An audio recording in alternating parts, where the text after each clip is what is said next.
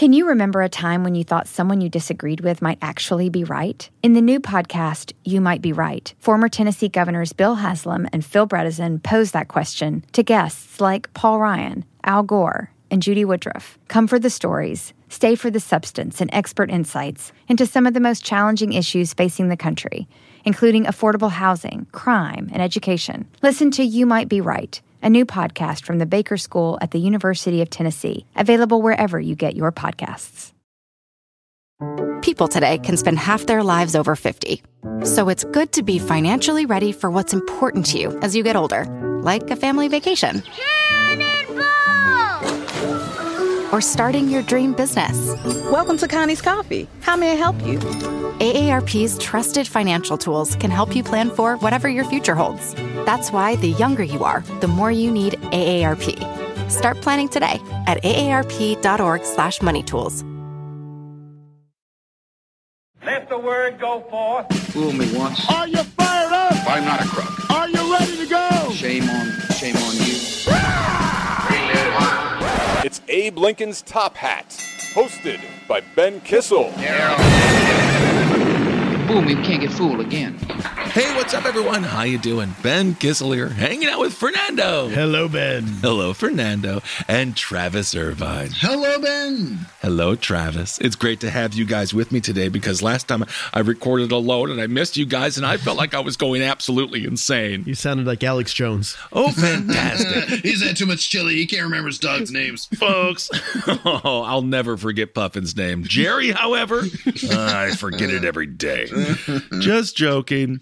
Well, speaking of insane, we're going to talk a little bit more about what we're discovering took place on January 6th. So we're going to get into all of that, plus a bunch of more stories. But we're going to start today with a larger conversation about employee rights. We know a hurricane, a tornado, ripped through 6 states, killing just countless amounts of people. We still don't know the total number of people dead. It's been absolutely devastating. So our hearts go out to everyone who has suffered because of those horrible storms. But I want to focus on employees who were completely screwed over by their bosses, by their employers during these storms, specifically one in Mayfield, Kentucky.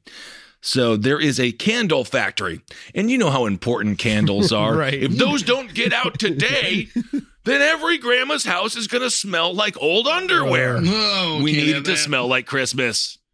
This story is so unbelievably sad, and I talk about employee rights in the live show that we're doing now for Last Podcast on the Left. I want to thank everyone who came out to the most recent shows. You all were absolutely wonderful. A catastrophic tornado approached this city this past Friday. Employees of a candle factory were like, hey, we should probably go home, right? Because there's this massive storm coming. However, they were told not to go home by their employer. This is what employees had to say. They said if we asked to go home, the employer said we'd be fired immediately. 5 workers said supervisors warned employees that they would be fired if they left their shifts early. For hours, as the word came that the storm was spreading, people were dying all around them. We knew that this was going to be extremely serious. 15 workers begged management to let them go home again from a frickin' candle factory. I mean, guys, when we talk about employee rights and the erosion of employee rights, we're hearing more and more. We have another story coming up here very soon about what happened at the Amazon headquarters. Another story of what happened when people who worked at the dollar store were like, we kind of want to get paid more. Maybe we should unionize. The axe came down as if they stole fruit in the during the dark ages, and they lost their head at the hand of a, what do you call those people? Executioner.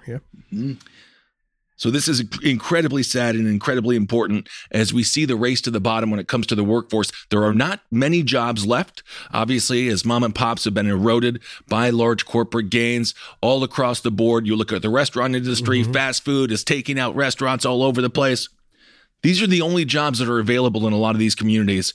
And the fact that we can't trust our employers to take care of these employees, AKA moms, dads, sons, daughters, children, whoever they are human beings, not just employees, is really disgusting.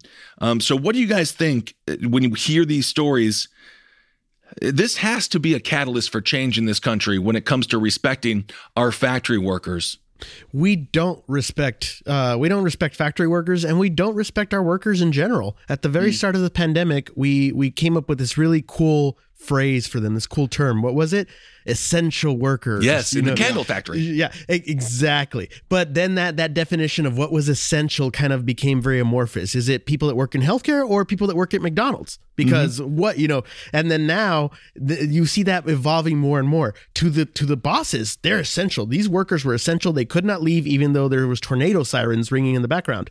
But to anyone with a logical thinking, it's like, these people are not essential. Why are we doing this? Absolutely. Scented candles are not an essential thing. And of course, when it comes to their job, thank you for what you do. Thanks for making my house not smell like dog shit.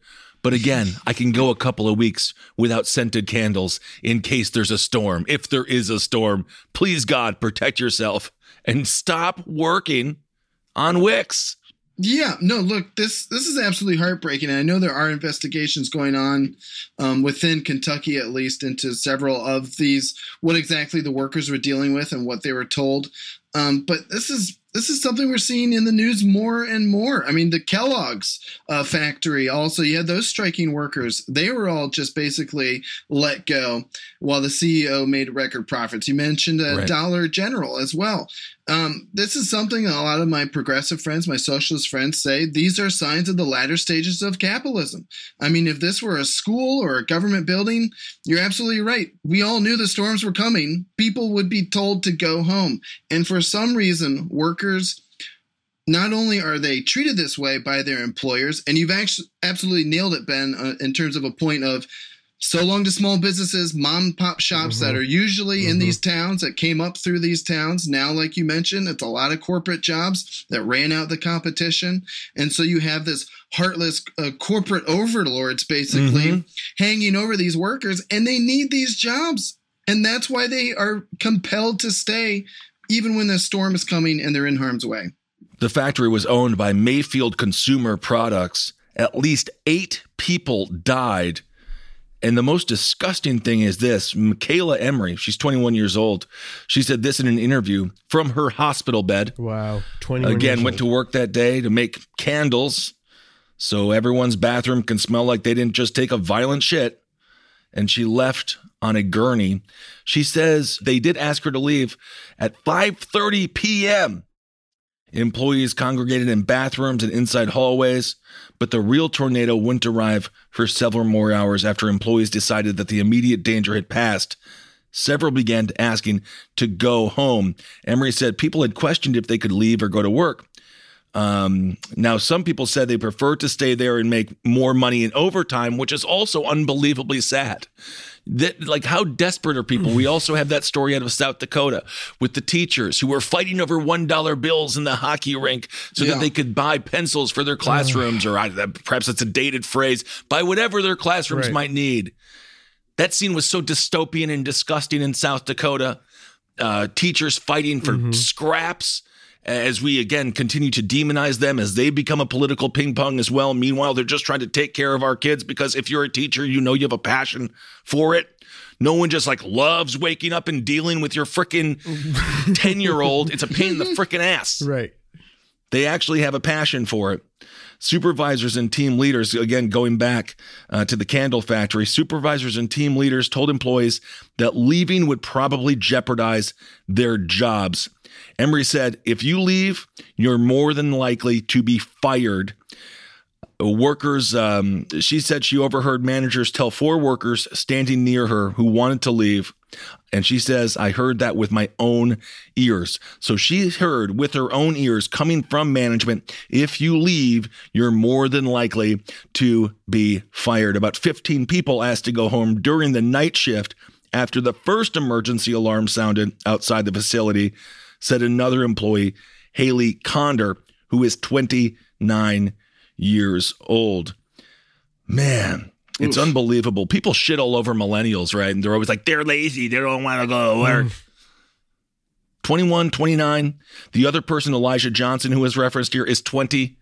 What are they supposed to do? Where are the jobs? Right. Also, these factories are fucking prisons, man. We were driving from Seattle to Spokane, and we passed an Amazon warehouse. Why are there no windows? Why did they make it look like at least we got the Apple store that is all I know you can make a building with windows. Apple makes an entire building out of windows. Why? Well, the Apple stores have buildings, but where they make the iPhones, they don't have windows, Ben. You know what I mean? I meant windows. Well, but, yeah. So where they actually manufacture these iPhones, they don't have windows because then the employees would jump out of them because they hate working there so much. Oh my God. It's very reminiscent of casinos, right? Casinos don't have windows or clocks, or it's almost like these poor folks, except they're not gambling, they're trying to make a hard-earned living.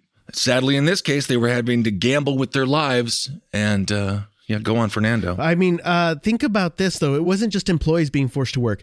I'm sure the managers were told, if your team leaves, we will fire you. Maybe. Trickle down. Exactly. So, I mean, the CEO, he went home. Of course. The company owners, if he even went in that day. Exactly. But the management, everyone who actually worked there, they were forced to stay there. And the shit rolls downhill. Absolutely. According to Elijah Johnson, again, 20 years old, he says, I asked to leave and they told me I'd be fired. I said, even with the weather like this, you're still going to fire me, he asked. The manager he spoke with just said, yes. Johnson said managers went as far as to take a roll call in hopes of finding out who left so they could fire them. What are we doing here? How much does your bottom line matter? Do you think you're doing better now than you were because you lost all of these freaking employees' lives? Not to mention the PR, which who gives a flying shit about that? This is about people's lives. But Mayfield Consumer Products? Right. Congratulations on making sure that you got all of those candles made that day. I mean, what a fucking nightmare, man. This reminds me of those movies you used to see about the steel mills or like World War II when they were making the weapons so we could go blow up people. But this reminds me of all of that. Like when you read about, labor laws that were not in place, when any labor laws were not in place. Right. I mean, this all sounds like it's out of, the early 1900s. Right. It reminds me in 1901, there was the Triangle Shirtwaist Factory. The factory was located on 3 floors, the 8th, 9th, and 10th floor. And the place caught fire. And people were totally doomed. There were nothing to extinguish said fires. They had to jump out of windows or burn alive. I mean, they had to make the same decisions people in the towers had to make during 9/11, which are, to say the least, damned if you do and damned if you don't. But that was over 100 years ago. And now we're still dealing with these things.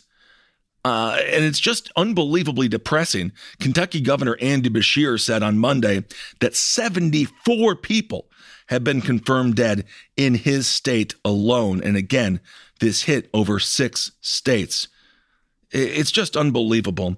There was another incident that took place in Edwardsville, Illinois. 6 Amazon employees, they were confirmed dead after tornadoes roared through and destroyed their factory. At least 45 Amazon employees made it out safely from the rubble. But again, 6 people died. And it wasn't like we don't have access to the weather. Right. It was also made worse or more compounded when we see Jeff Bezos just out there having a great time, like he's the leader of New Zealand. Again, say one thing and do the other. It reminds me of George W. Bush during the original invasion of Iraq, as everything is going horribly. Our troops are dying in mass. Our troops didn't even have freaking flat jackets. Where's all the money going? Again, in the grubby hands of the military-industrial complex. And W was out there playing golf. Bezos had a very similar situation occur to him. The Amazon facility was hit at 8:38 p.m. Central Time, which means everyone knew this storm was coming. And this isn't just QAnon fake, rhetoric. This is an actual storm. Right. I just don't understand how, if this doesn't change employee rights in this country, I don't know what else will. You're absolutely right. I mean, this is a new Gilded Age. This is really, you had the Industrial Revolution of the 1840s, 1850s. That's when workers were rising up. That's where Karl Marx basically created his Communist Manifesto during that time of workers rising up against a class that was basically getting rich off their labor. You saw that during that time in the Industrial Revolution. Then you saw it again in the Gilded Age in America, the 1880s, all the way through the 1920s, when, yes, workers were fighting for basic human rights, labor laws, things like that. And I feel like we've almost come to that point again. It's everything. It's the totalitarian system of capitalism that I feel is in question right now, because people are getting very, very rich. You mentioned Jeff Bezos. He's a perfect example. While workers toil and are told that they will be fired if they leave when they're in harm's way. This has got to be, I really agree with you, Ben. I hope this is a catalyst into some kind of change. Joe Biden was compelled to comment on the 1,400 workers at the Kellogg's plant who basically were let go because they dared to strike against their multi-million-dollar CEO. Billion, yeah. Yeah, a billion-dollar company, multi-million-dollar CEO. And, the more you see this, the more all you can do is do the right thing and stand with these workers, state by state, city by city. Absolutely. Witnesses when it comes to the Amazon factory, much like the candle making factory, they say that coworkers were sending them pictures of them taking shelter in the bathroom. Basically, they were hiding wherever they could. Right. And of course, in Amazon, I wonder if even some of them knew where the bathroom was. Wow. There were no tornado shelters, basically. There were no safe places to hide, unlike government buildings and schools. And it's unbelievable. They make so much money. They can't have a tornado shelter. I don't even understand how that would be legal for a huge factory like that, not to have these precautions. It's not as if turbulent weather is something new. No. Every year we get tornadoes in the tornado belt. Literally. Exactly. So it's just one of those stories. According to Amazon truck driver Emily Epperson, 23 years old. The ages of these stories are actually really striking to me. Right. Again, these are young people trying to pick themselves up by their bootstraps and try to make something with their lives. And this is how they have to start off their careers. She says she was waiting anxiously for information about the whereabouts of her workmate, Austin McEwen, late on Saturday. And she says, we were so worried because we believed that, he would have been found by now. One mother told St. Louis news station that her son, Clayton Cope, he is 29 years old. He's a maintenance worker, was found dead. Police have yet to officially release all their names. This is according to Illinois Governor J.B. Pritzker. God, that guy sounds like he has a thin mustache and the ability to fart without anyone knowing. He says, everyone assumes they'll be safe at work. We don't think that they'll never come home. And unfortunately, that's exactly what happened here. Earlier, Amazon CEO Andy Jassy posted on Twitter that they are, quote, heartbroken over the loss. Wow. ... of money for that day. Right, truly. Amazon founder Jeff Bezos echoed Jassy in a tweet. Oh, wow. I can't believe they were so brave. They went all the way to Twitter. Right. This is what Bezos had to say. He says, all of Edwardsville should know that the Amazon team is committing to supporting them and will be by their side through this crisis. Good grief. I don't need you by my side. I need you to give me freaking money. Yeah. This tweet was sent from space. Exactly. The billionaire had been in Texas earlier in the day to greet astronauts. So he gets to live his dream as other people live their nightmare. And I want to bring up this other point when it comes to consumerism. We're all guilty of sitting on our fucking ass and ordering things that we know for a fact we could go and get ourselves. Right. True. Sometimes your package is going to be late. Yeah. And it's okay. Let's deal with it. The other thing we have to remember when it comes to who is completing the circuit, it is us. It's the American people. It's the American consumer base that wants it now, or I'm going to send a Yelp review. So sometimes things might take a little bit longer, and that's not necessarily bad. Patience has been totally lost in this country. And when it comes to now it's Christmas, everyone's going to be ordering everything last minute. Right. Don't be surprised when things get messed up. It's human beings running this stuff. And again, as we've been talking about, human beings who are stretched to the limit, who are making not nearly enough money. We're not even, not even talking about teachers on that. Good. I was just talking to my friend who's a teacher. Some days she texts me and it's like, good. You're just, again, stretched to the limits with very little hope in sight. So from a consumer perspective, from our perspective, we have to have a little bit of grace. And we have to remember, like, it's exceptionally new that you dip on your little phone in the tub and expect something to show up immediately. So these factory workers are also getting shouted at, now, work more, you know, because people have a high expectation. And so it's on all of us. According to Kathy Burnett, 67 years old, who worked at the Amazon factory delivering. Again, it would be nice if they didn't have to work at 67, but she says it gives me shivers. She goes on to say, I would have been standing right in the middle of that track, the one that was destroyed. She said, pointing to what remained of the facility, there would have been 100 trucks in there last night, and you didn't see one this morning, did you? So it is just, our hearts go out to those people, and they deserve to be treated a lot better. And as Travis alluded to, what's going on now as well with the workers' revolt at the Dollar General, you know, you think about the Dollar General and just immediately the elites, they're going to thumb their nose. Right. Oh, who cares about the Dollar General? Well, the workers, again, the race to the bottom, they don't get, first of all, the Dollar General, for all that don't know, it's a total scam. You end up paying more when you go to those places. It's just so heartbreaking. Again, no one is supposed to die at work, and the ages of those people, you know, it's just indicative of where is our middle class? Yeah. They're gone because these are the jobs. These are the safety concerns. And then the idea of someone even contemplating working through a tornado so they can make overtime breaks your heart. Right. Having to decide that. Do I want to live or do I want to get an extra $250 on my paycheck? What are you going to spend it on when you're dead? And it's not their fault. Right. Their backs are against the wall. Exactly. Yeah. No, we need a little more compassion in our consumerism and capitalist culture. You're absolutely right. I mean, the Dollar General store breaks your heart. All of it just breaks your heart this holiday season. And when it comes to a UBI, I don't think that should come from the government. That needs to come through taxing these corporations that are, again, making bank off of our data, off of our work, and off of our sweat, and off of our tears. Absolutely.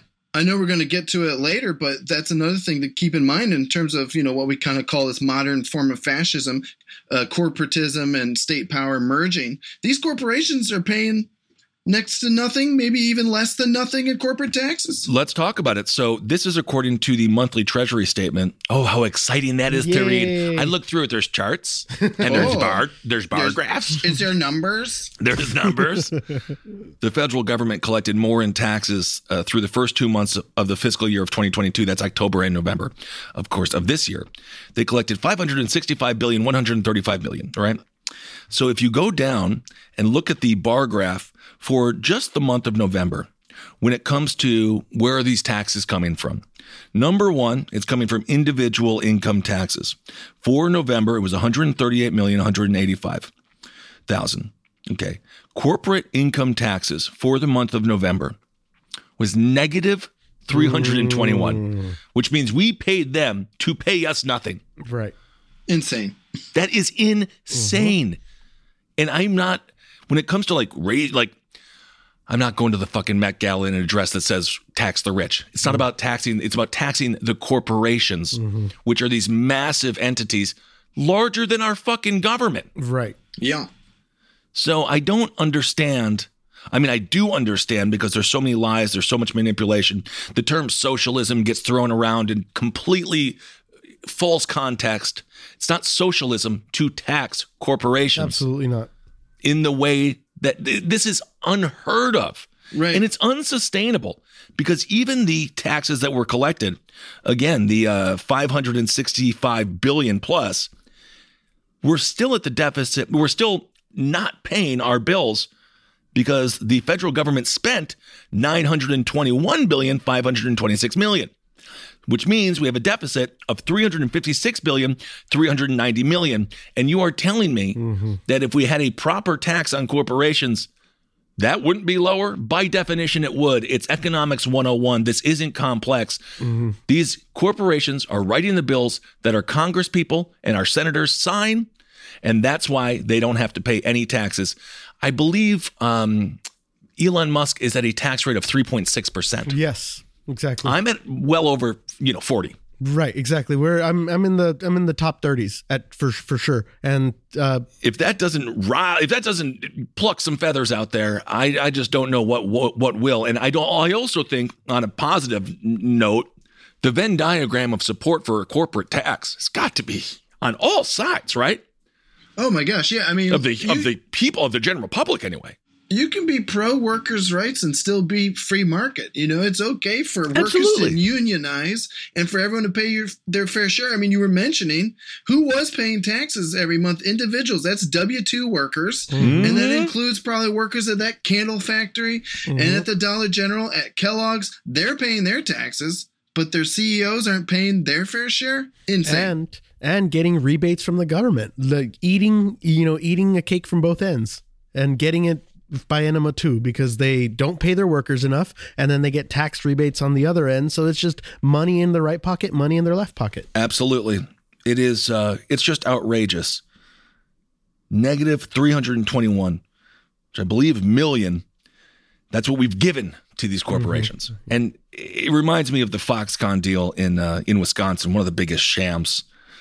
The Foxconn deal, Scott Walker, such a little piece of shit. This is going to add jobs. It didn't. The jobs it added sucked. And they get to live there for free and take over an entire town. It's just ridiculous. And then, as we just discussed, they cut corners while building buildings and don't put in proper safety, tornado shelters. Proper infrastructure. They don't support the towns they work in. Exactly. They don't do anything for our country, literally. They're robbing our country. And I want to clarify, I'm sorry, it was $138 billion that the individual income taxes paid, all of us paid over this November. And again, negative 321 is the corporate income tax. Makes 0 sense as people hide in bathrooms and in doorways, as they're told, if they leave, you're fired. What a disgusting trend, and something that has to change in this country. It's tax law, because as you just mentioned, what Elon Musk does, he says, I don't get paid for my job. So he's not an employee, so he doesn't pay income taxes. And then he uses loopholes to never pay corporate taxes. And the whole thing with the backdrop of, if you just had a side-by-side of Jeff Bezos going to live his little dream of meeting astronauts. Yay. Mm-hmm. Yay. Meanwhile, the candle factory smells of cedar wood because everything is burning. It's disgusting. Hi, Max. I wanted to share something with you. I wanted to tell you how grateful I am and how you've embraced your sobriety since day one. I'm grateful for how you changed your life. I'm grateful for the love you have for me. I'm grateful for you. Love, Mom. If your loved one is still struggling with addiction, you might not feel like you'll ever get to grateful, but we can show you how. At Caron, we've helped families overcome addiction for 70 years. So if your loved one is ready for something different, visit caron.org/lost. Is America's primary system working? Is the Electoral College still the best process for electing a president? Could a third-party candidate ever be successful? In a new season of You Might Be Right, former Tennessee governors Bill Haslam and Phil Bredesen gather the country's top experts to explore these issues and more as we approach the 2024 presidential election. Listen to You Might Be Right, a new podcast from the Baker School at the University of Tennessee, available now wherever you get your podcasts. All right. Well, speaking of disgusting, let's talk a little bit about what we're learning on January 6th. Let's start with Laura Ingraham, shall we? Laura Ingraham, folks. She went on her show January 6th and blamed everything on Antifa. Antifa, not exactly the most organized group. However, she knew exactly who caused the riot at the Capitol on January 6th. As a matter of fact, she wrote, I believe this was to Mark Meadows. I think this was a tweet to Mark Meadows. Yes. This is what Ingraham had to say. A text, yes. Sorry. Ingraham. By the way, if you have an Ingraham, pull it out. Pull it out with some tweezers. It'll help you. Otherwise, it'll get infected, much like Laura Ingraham is infecting this nation with her, I want to say stupidity, but honestly, these are well-crafted lies. Yeah, it's very not manipulative. stupid. Yep. It's very manipulative. She gets a lot of money off the corporate teat. It's Inception, but evil. Inception. This is what she had to say in a text. She says, the president needs to tell people in the Capitol to go home. But again, that night, she said, it was Antifa. Ingram said in a text message, she says, Mark, of course, referring to Mark Meadows, the chief of staff. Mark, the president needs to tell people in the Capitol to go home. This is hurting all of us. He's destroying his legacy. She's not wrong. She's not wrong. But where she is wrong is what she told the American people. Right. To her millions and millions of followers, beginning the lie that it was anybody but Trump supporters. It's always the easiest answer. We talk about this with JFK. Marcus firmly believes it was just a workplace accident where the Secret Service agent was hung over. He was a rookie. He accidentally shot our president in the head. These things are fairly simple. If it looks like a Trump supporter, they sound like a Trump supporter, either they're the world's greatest actors, and it is Antifa, or state-sponsored crisis actors, but as we talked about on this show, the government does not sponsor the arts, or it is people acting as they say they're acting in the name of Donald Trump. The Good Liars, by the way, they have been just doing such a fantastic job. DeVrom and Jason, we've had them on before. If you haven't listened to those episodes, listen to that episode. I think we've had them on twice. They're at the Bill O'Reilly Donald Trump tour in Florida, which isn't selling very well. I mean, they're probably selling like a lot of black licorice and Random Werther's originals. Can't even imagine the booth. What's the concession stand at that point? Concessions. It's this is a laxative. Butterscotch candies and Depends. So the fact that Laura Ingraham, we all know that she knew who did it, but the fact that she could have just the lack of morality to then go on national television and openly say a lie, I can't do it. I mean, it's not easy to, of course, also, let's keep in mind she's wearing her fucking gold cross. That's what I was going to say. The entire time. Because you know how much God would love that gold cross around her neck as if it makes her pious or something. But anyway, go on, Fernando. I think there's two layers to this. First of all, she's like those managers in that candle factory. She's got people above her telling her what she's supposed to say. So she knew that it wasn't Antifa, but when, you get to work, your bot, she's like, it has to be Antifa. That's the rhetoric we're pushing on our network. It's Antifa. I know what you believe, but the story you tell with Dr. Oz. I will say this, when it comes to the editorial team at Fox News, I think that they are a little bit more in charge. They do. I'm not even going to give her that. I think she went into the office. How do we spin this? She's a radio personality. She has her audience. She's trying to save her own skin. I think it really comes down to her. Yeah, I'm going to agree with you, Ben. I mean, what's being exposed here is that some of these people do have consciences, right? And they instinctively want the president to do the right thing in the moment. You saw that with Kevin McCarthy, but then he backtracked. Laura Ingraham, but he backtracked. The whole reason we even know all of this, these texts, is because they were read by Liz Cheney on the right. January 6th commission here. And it was Mark Meadows because he kind of did the right thing by giving them a bunch of information. Then he stepped back again and now is probably going to be held in contempt of Congress. Right. Yeah, at 4 p.m., while the Capitol remained unsecure, Ingraham called into Fox's live coverage of the riot and began the lie.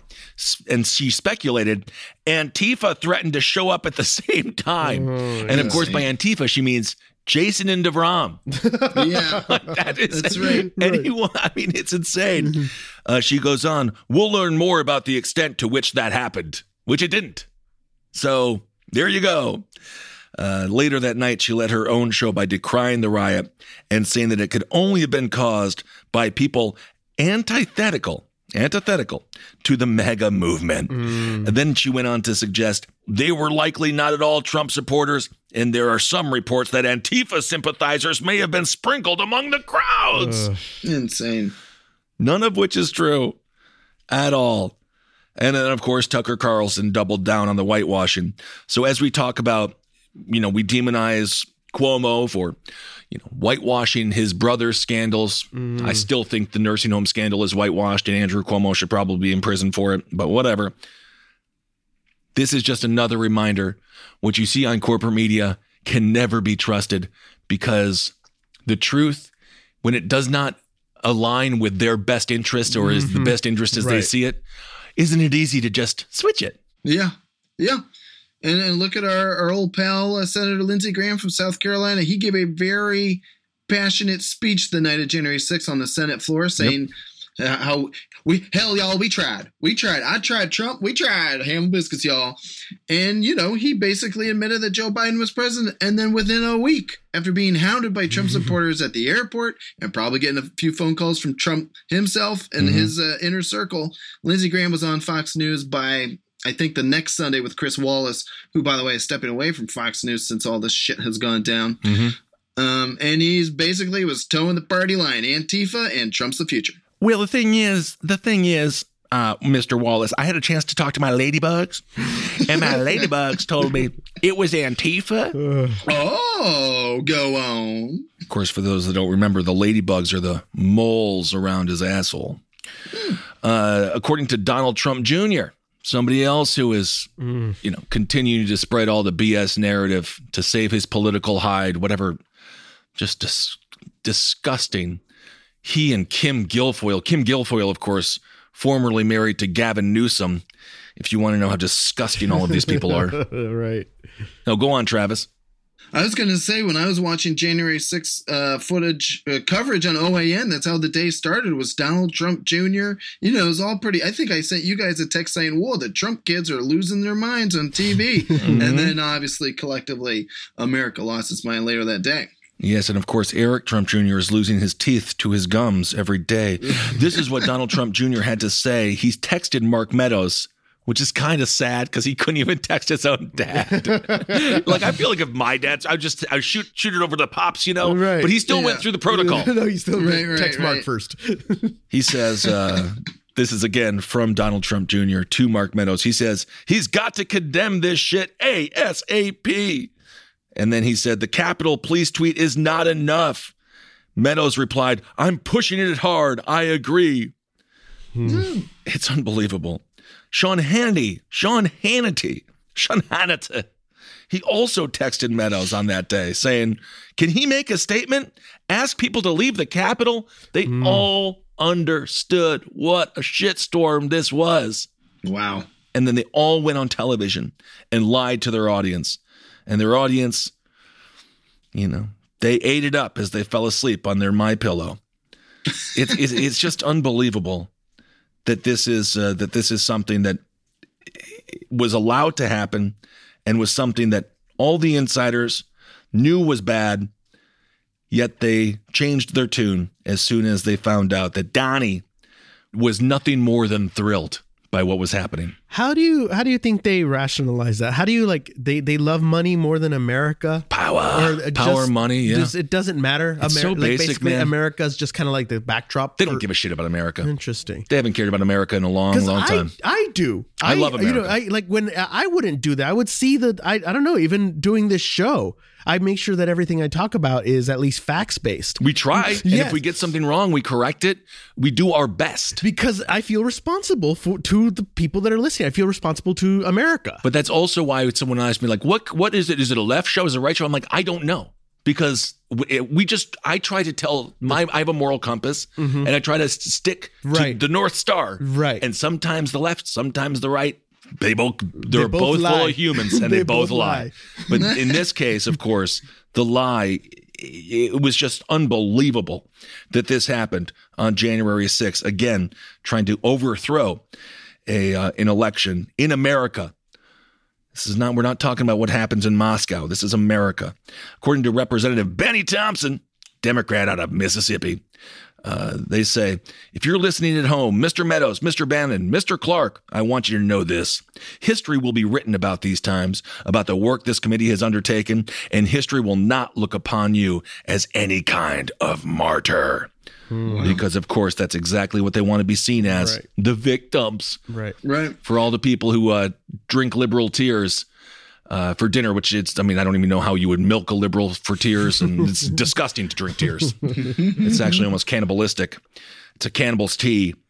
They have a victimhood complex more than anyone I've ever seen in my life. Right. They feel attacked at all times. Go on, Travis. Yeah.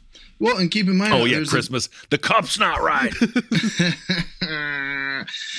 I mean, look, not to mention the people that Representative Thompson mentioned there, the Steve Bannons, the Mark Meadows, but let's keep in mind there's a lot of congressmen that we've talked about in the last few weeks who also have blood on their hands. Your Gozer, Lauren Boeberts, Boebert, your yep. Paul Gozers, your Jim Jordans, your Kevin McCarthy's. I mean, I wanted to bring up a point when Fernando was talking about, being a decent human.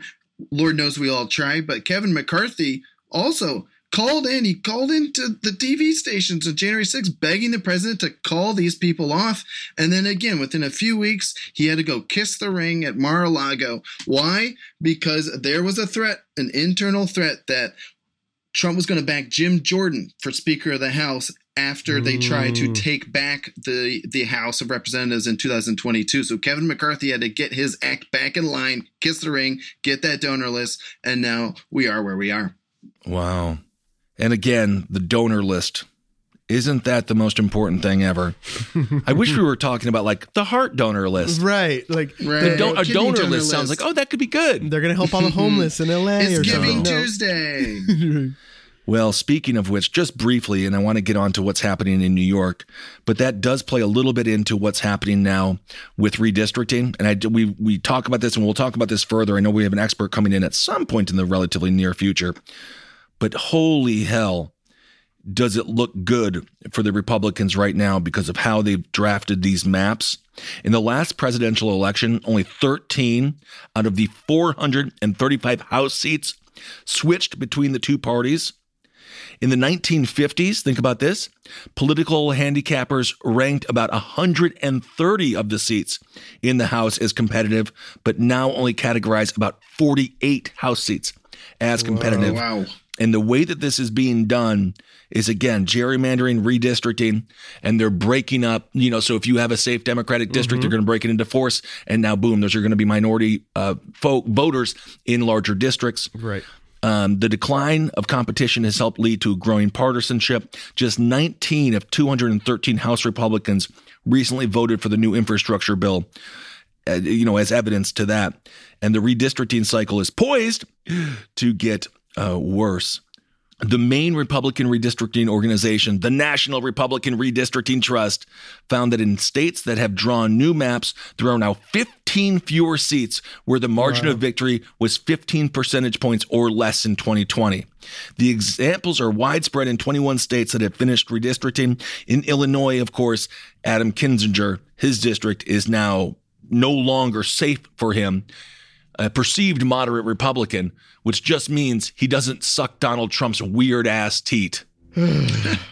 So it really is. It might get worse before it gets better. Speaking of Lauren Boebert, she won her 2020 race by 6 percentage points, and it looks like she just very well might win again unless she's primaried. Yeesh. Because they just redistricted her district to make it even more safe. So the fact that Lauren Boebert is officially in a safe district should send chills down everybody's spine. Right. Like the fact that she is just like, she's in there now. They implanted her. And the only way that she will lose, again, is in a primary. But my God, and we'll focus more on individual states and stuff later on in the future. But let's just focus a little bit on Texas because holy hell, why is Abbott still in power? You're like, no one likes him. Well, this is why he's still in power. They transformed 9 competitive districts into safe districts that were all explicitly safe now for the Republican Party. Democrats picked up 2 House seats in 2018 and then fought the GOP to a standstill. With the state's growth powered by voters of color who leaned Democrat, Republicans drew a map that would lock in their gains and avoid having to worry about Texas seats. There is a challenge to it. But basically, the Dallas's northern suburbs are a case study in killing political competition. So how do the powers that be maintain their power? How do these psychos who just, refuse to go against their corporate overlords stay there? It's by redistricting. We talk about it with Dr. Petrakis all the time. And now they're saving. Now they have 9 safe seats. So, when you hear people say voting doesn't matter, it's sad because you do have to concede. There is a truth to that. But we also have to remember that it does, just for your own self-worth, in my personal opinion, to make yourself, feel as if you're part of the franchise. But I mean, Travis, go on. Isn't it bizarre though when when it's like, oh yeah, you got a free car, but there's no engine in it. Right. So it's right, like, right, okay, thanks for the car in my parking lot, but it's a lie. Yeah, I mean, voting certainly matters in local elections, county elections, but you're absolutely right. This is the redistricting, especially where they crack and pack communities into larger areas where they know they can win by a certain majority that will obviously not eventually fully represent the community that they cracked and packed. That's why the Department of Justice is stepping in terms of Texas to see if there were actual racist motivations in some of the cracking and packing and redistricting they did. I kind of wish they would do the same here in Ohio. I talked about it the other week. We're losing a congressional seat because no one else wants to really live here anymore. So we have 15 congressional seats as compared to 24 that we used to have at the height of the 90s. Wow. 15 congressional seats, and the Republicans, who are fully in charge of the process here in Ohio, redistricted those to be 13 Republicans, 2 Democrats by most estimations. And one of the communities they cracked and packed, Oakwood up by Cleveland, an African-American community that has been cracked and packed into 3 different congressional districts. Right. It's insane. And as you mentioned, Fernando, it is all about the money. According to Adam Kincaid, he's the executive director of the National Republican Redistricting Trust. They spent $20 million on these redistricting plans that went to fruition because, again, the Republicans own the State House. This is what Kincaid said about the $20 million. He says, now they can go and spend that money on places where they can go on the offense. You'd always rather be on the offense rather than the defense. So they spent the $20 million, got their district safe, and now they can go and spend that $20 million to take more. I knew this was going to happen. I hate to say it again on this episode, but I knew this was going to happen when Trump was fighting the census. Do you remember? Of course. Because this is all decided through the census, correct? Yes, that's how they decide how many congressional seats you get, exactly. And the makeup and age and all that. Exactly. So remember, Trump was going to put questions about citizenship on the census and asking again, all manipulating who would involve themselves in the census, who would get counted, because then they could later manipulate these seats. Absolutely. It's all you try to think that these people aren't smart enough, but then you see they're playing these games that are 10 years, 20 years into fruition. And if you are someone who is undocumented, the last thing you're going to do is fill out a government form. Right. Yeah, you're worried. You're scared. Absolutely. And I talked a few weeks ago, a census worker I spoke to, the same deal. He said people did not want to answer their doors, especially at the height of the pandemic. And you got all these census workers walking around America just trying to collect this data. Their job's already hard enough. People don't want to talk to them. Then the government's making it extra hard. That's why all the census data was backed up.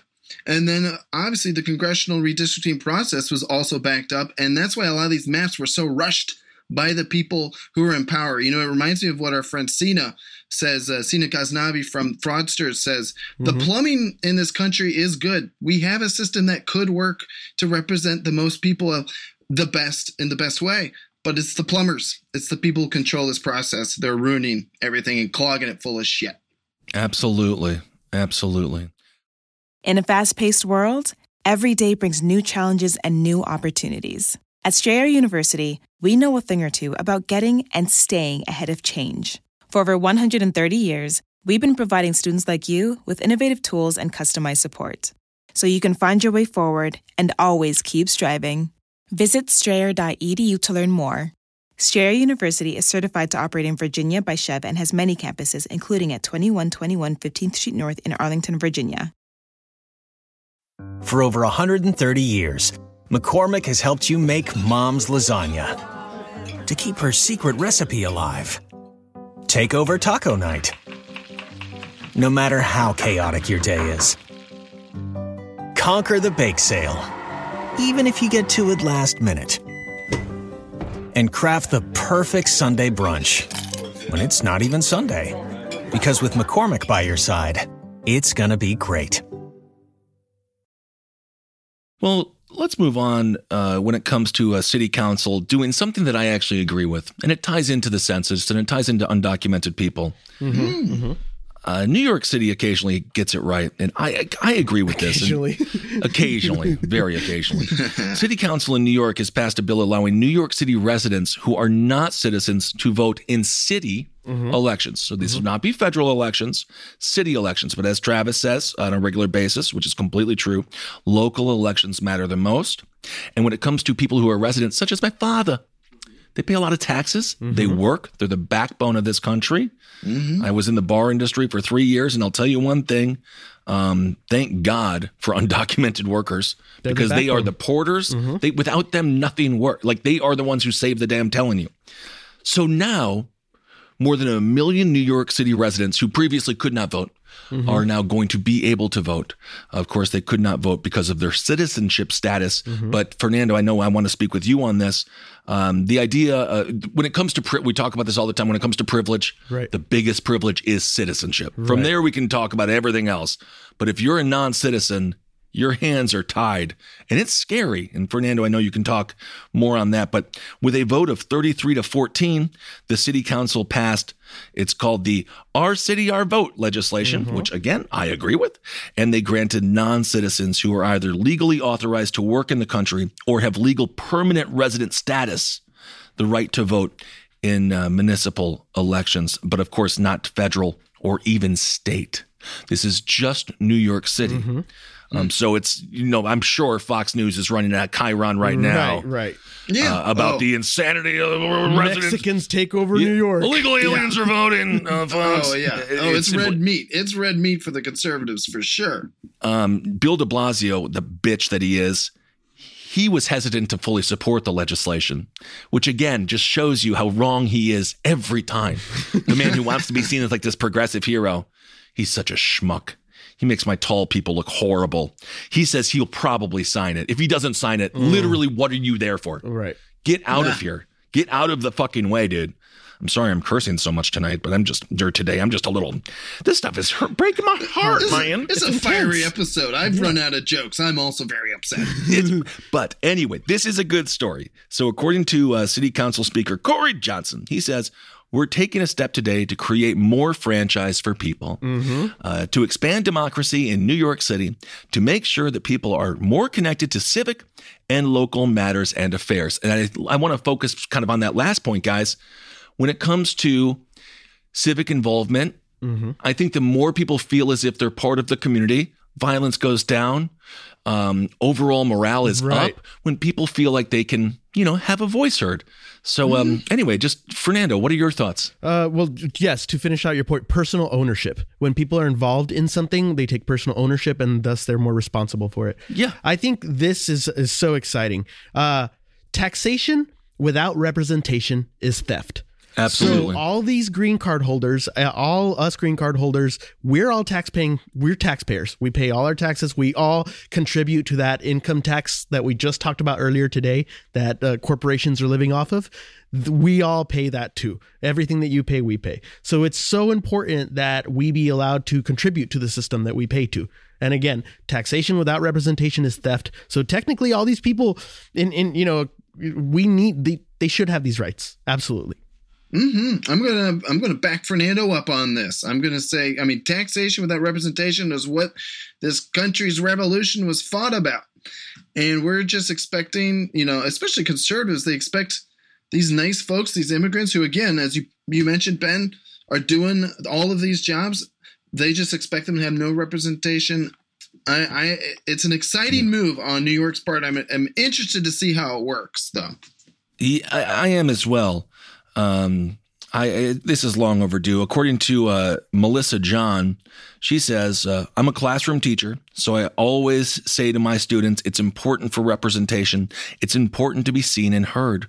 So hundreds of thousands of immigrant New York City residents like myself, we will finally be able to be seen and heard in the political process. Again, emphasize on the job. She's a teacher. She's a teacher. She's a classroom teacher. Don't listen to the scaremongers. Don't listen to the people who are like, this is going to change everything.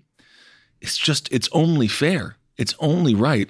And again, if you are someone in the establishment, there is this idea that these are monolithic groups. Mm-hmm. No, they're not. They're not. No. And so this is just going to further, hopefully it's scary. This is why de Blasio perhaps is nervous about it, because it might shake up the Democratic power structure in New York City. A lot of Republican Cuban, a lot of Republican Latinos there. Or even if they vote Democrat in a primary process, they might go with someone different.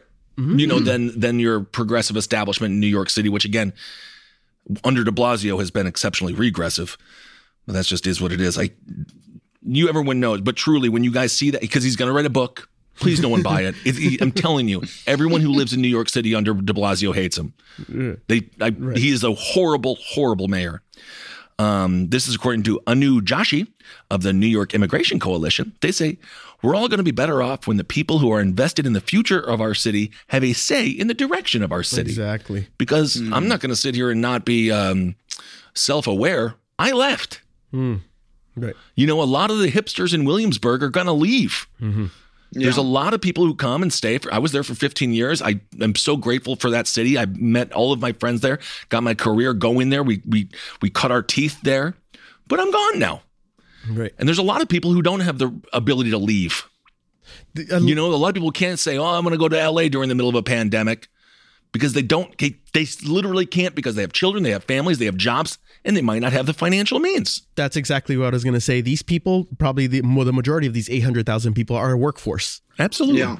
So Anu Joshi goes on. They say, these folks have lived here for decades and are raising their kids here. Their kids are in public school. They're deeply invested in New York City. And again, they pay taxes. They should have the right to vote. And everyone who's going to scaremonger this is just New York City. It's the residents of New York City. And they have the fact that they weren't voting before, that should be what pisses you off. Right. I'm going to piggyback off that, what you just said. They're children. These are permanent residents. These aren't just people on a visa for 90 days or a visa for... They're applying to become citizenship. So they are invested in the future of New York. They're invested in the future of their children and the future of those communities. Mm-hmm. Yeah, and this is another one of those areas where progressives and libertarians agree on just a more lenient immigration policy in general, not just federally, but state to state, city to city. That's what we want. We want people who are here to work and to pay taxes and are qualified, who aren't skirting the law. They absolutely should have a say in how their democratic government works. Do you know what I mean? Absolutely. All right. Well, just lastly, when it comes to New York, we can talk a little bit about Andrew Cuomo. He has been ordered to return. Boy. Frickin' Cuomo, man. So as everyone knows, Andrew Cuomo, the former governor, again, the sexual harassment scandal, what seems to be assault in some of these cases. Tish James has threatened there's people who want his ass in jail for that. Again, the nursing home scandal. Please do some research on that. It's unbelievably sad. Andrew Cuomo, Emmy, he already had to give his Emmy back, and now he has been ordered to return his $5.1 million in profits for the book he wrote during the pandemic. He made $5 million off of the suffering of others. Unbelievable. So now he's being forced to pay that back. The extraordinary resolution was approved by the Joint Commission on Public Ethics in a 12-1 vote a month after the ethics agency voted to revoke its prior approval, allowing Cuomo to earn outside income from his book, American Crisis, Leadership Lessons from COVID-19 Pandemic. Oh my gosh. Disgusting. So they're making him return the book because of the sexual harassment? Money from the book. Oh, yeah, for the sexual harassment scandal, not for the nursing home scandal. It might be a collection. Yeah, in its totality, he's a fraud. Yeah.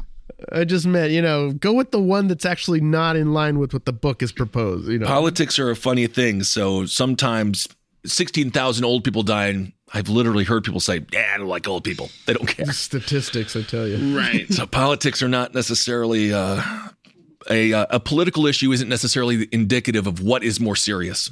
Right. You know. And I'll throw out a little bone to Bill de Blasio. The one time I did like him, he was on MSNBC on the day Cuomo finally resigned, and he said, "Oh, Governor Hochul, she's going to be a breath of fresh air. Thank God we finally have a reasonable person up there." You know, he had to work with Cuomo his entire mayoralship, and Lord knows that probably wasn't easy.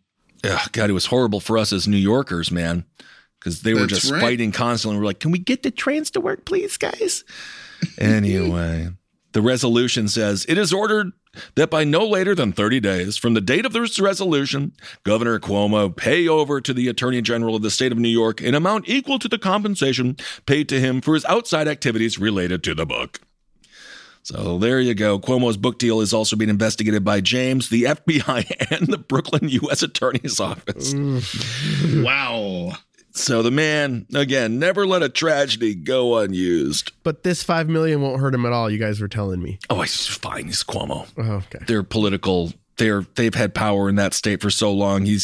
He'll go just get another $5 million Right. from his Or he father's can- bank account. Or he can borrow some from his brother Chris, who I believe is going to get a big payout because he's leaving his contract at CNN early. Yes, indeed. All right, and just lastly, sometimes people say they were gone too soon.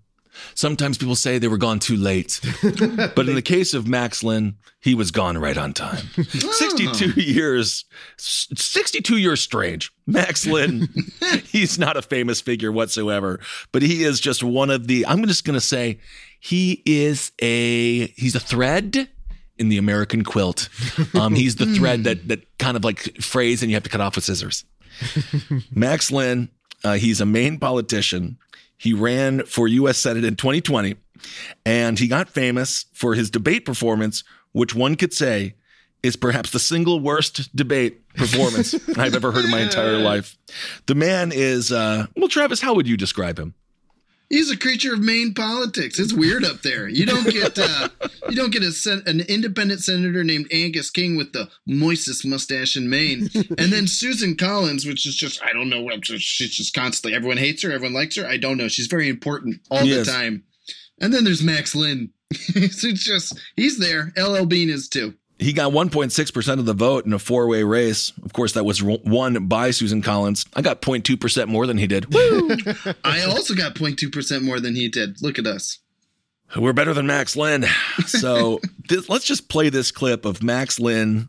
This is his, he's an independent candidate independent candidate for Senate. And this is his debate performance, which I've never heard anything quite like it. So let's just enjoy this man who is dead, but these are some of his final words. How would you ensure that everyone who needs health care has access to it and can afford it? Right, and Rachel, that's an excellent question. But as I mentioned, I've got to be way outside the box tonight. I have to be different because I'm competing against $100 million. And so I'm going to put your question aside, and I have a bombshell to announce tonight. You know, right now... I would ask that you stick with the question. Request denied. What I'd like to say is the eyes and ears and the voices of the people, we represent nature and the wilderness. And that brings me to the CMP corridor.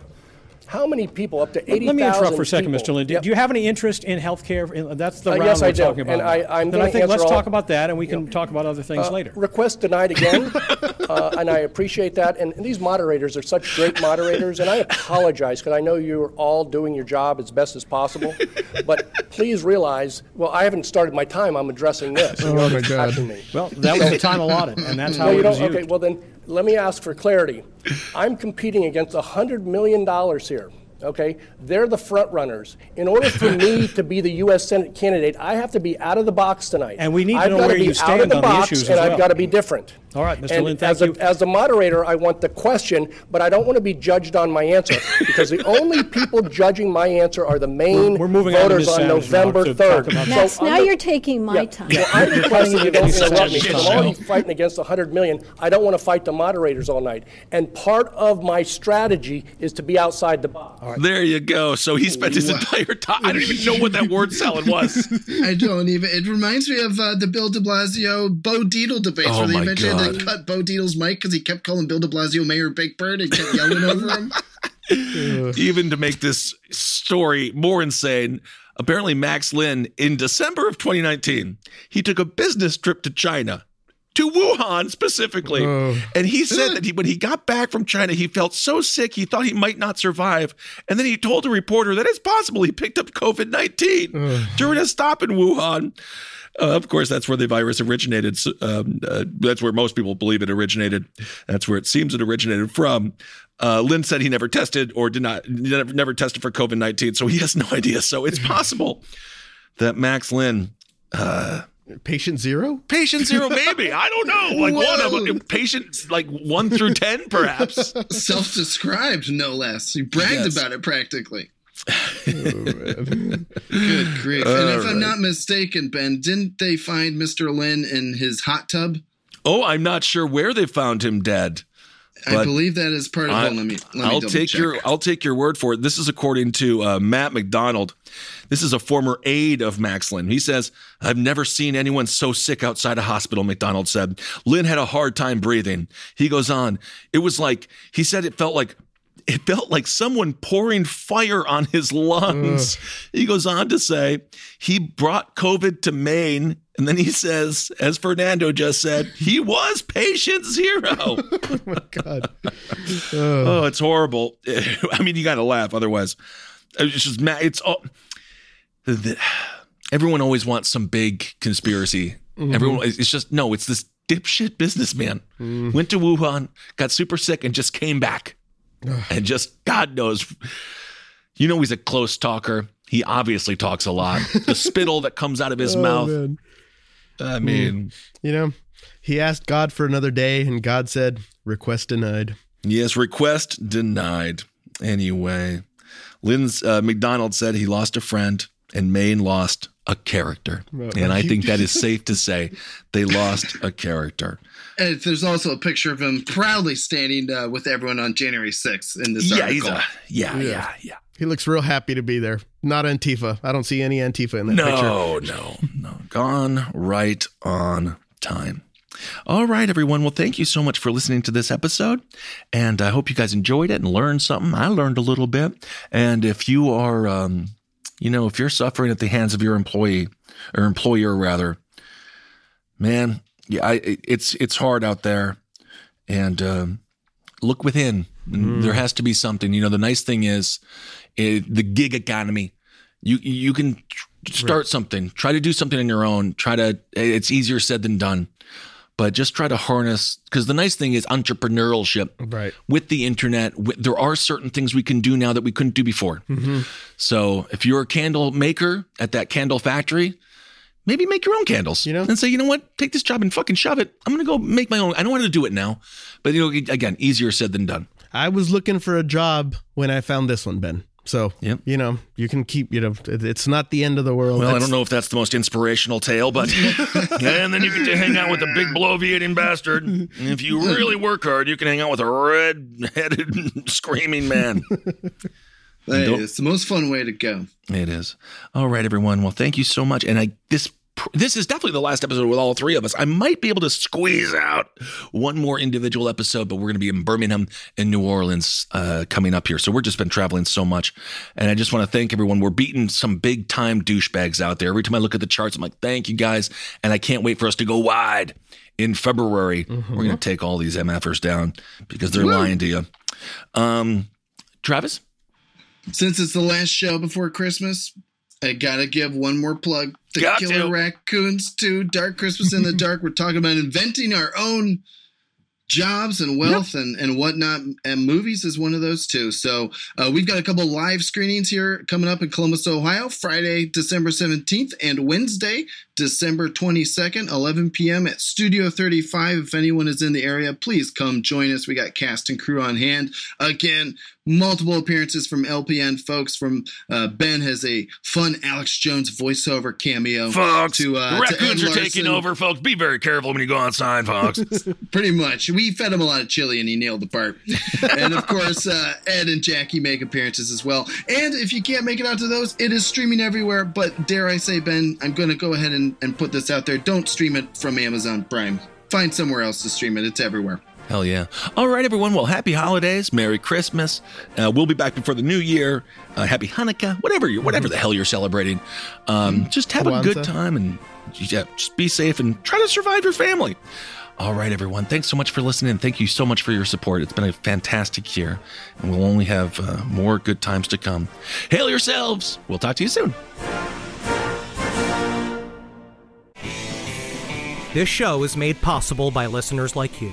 Thanks to our ad sponsors, you can support our shows by supporting them. For more shows like the one you just listened to, go to lastpodcastnetwork.com.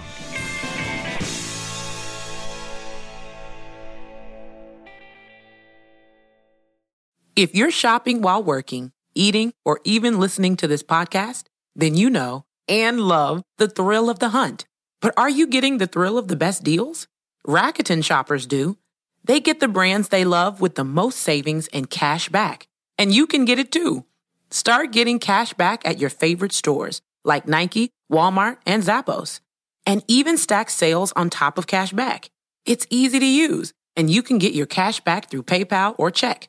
The idea is simple. Stores pay Rakuten for sending them shoppers, and Rakuten shares the money with you as cash back. Download the free Rakuten app and never miss a deal. Or go to Rakuten.com to start getting the most bang for your buck. That's Rakuten. Luxury is meant to be livable. Discover the new leather collection at Ashley with premium quality leather sofas, recliners, and more, all built to last. No matter how many spills, scuffs, or pet-related mishaps come its way, the leather collection at Ashley is made with the durability you need for the whole family. Shop the new leather collection at Ashley and find chairs starting at $499.99 and sofas at $599.99. Ashley, for the love of home.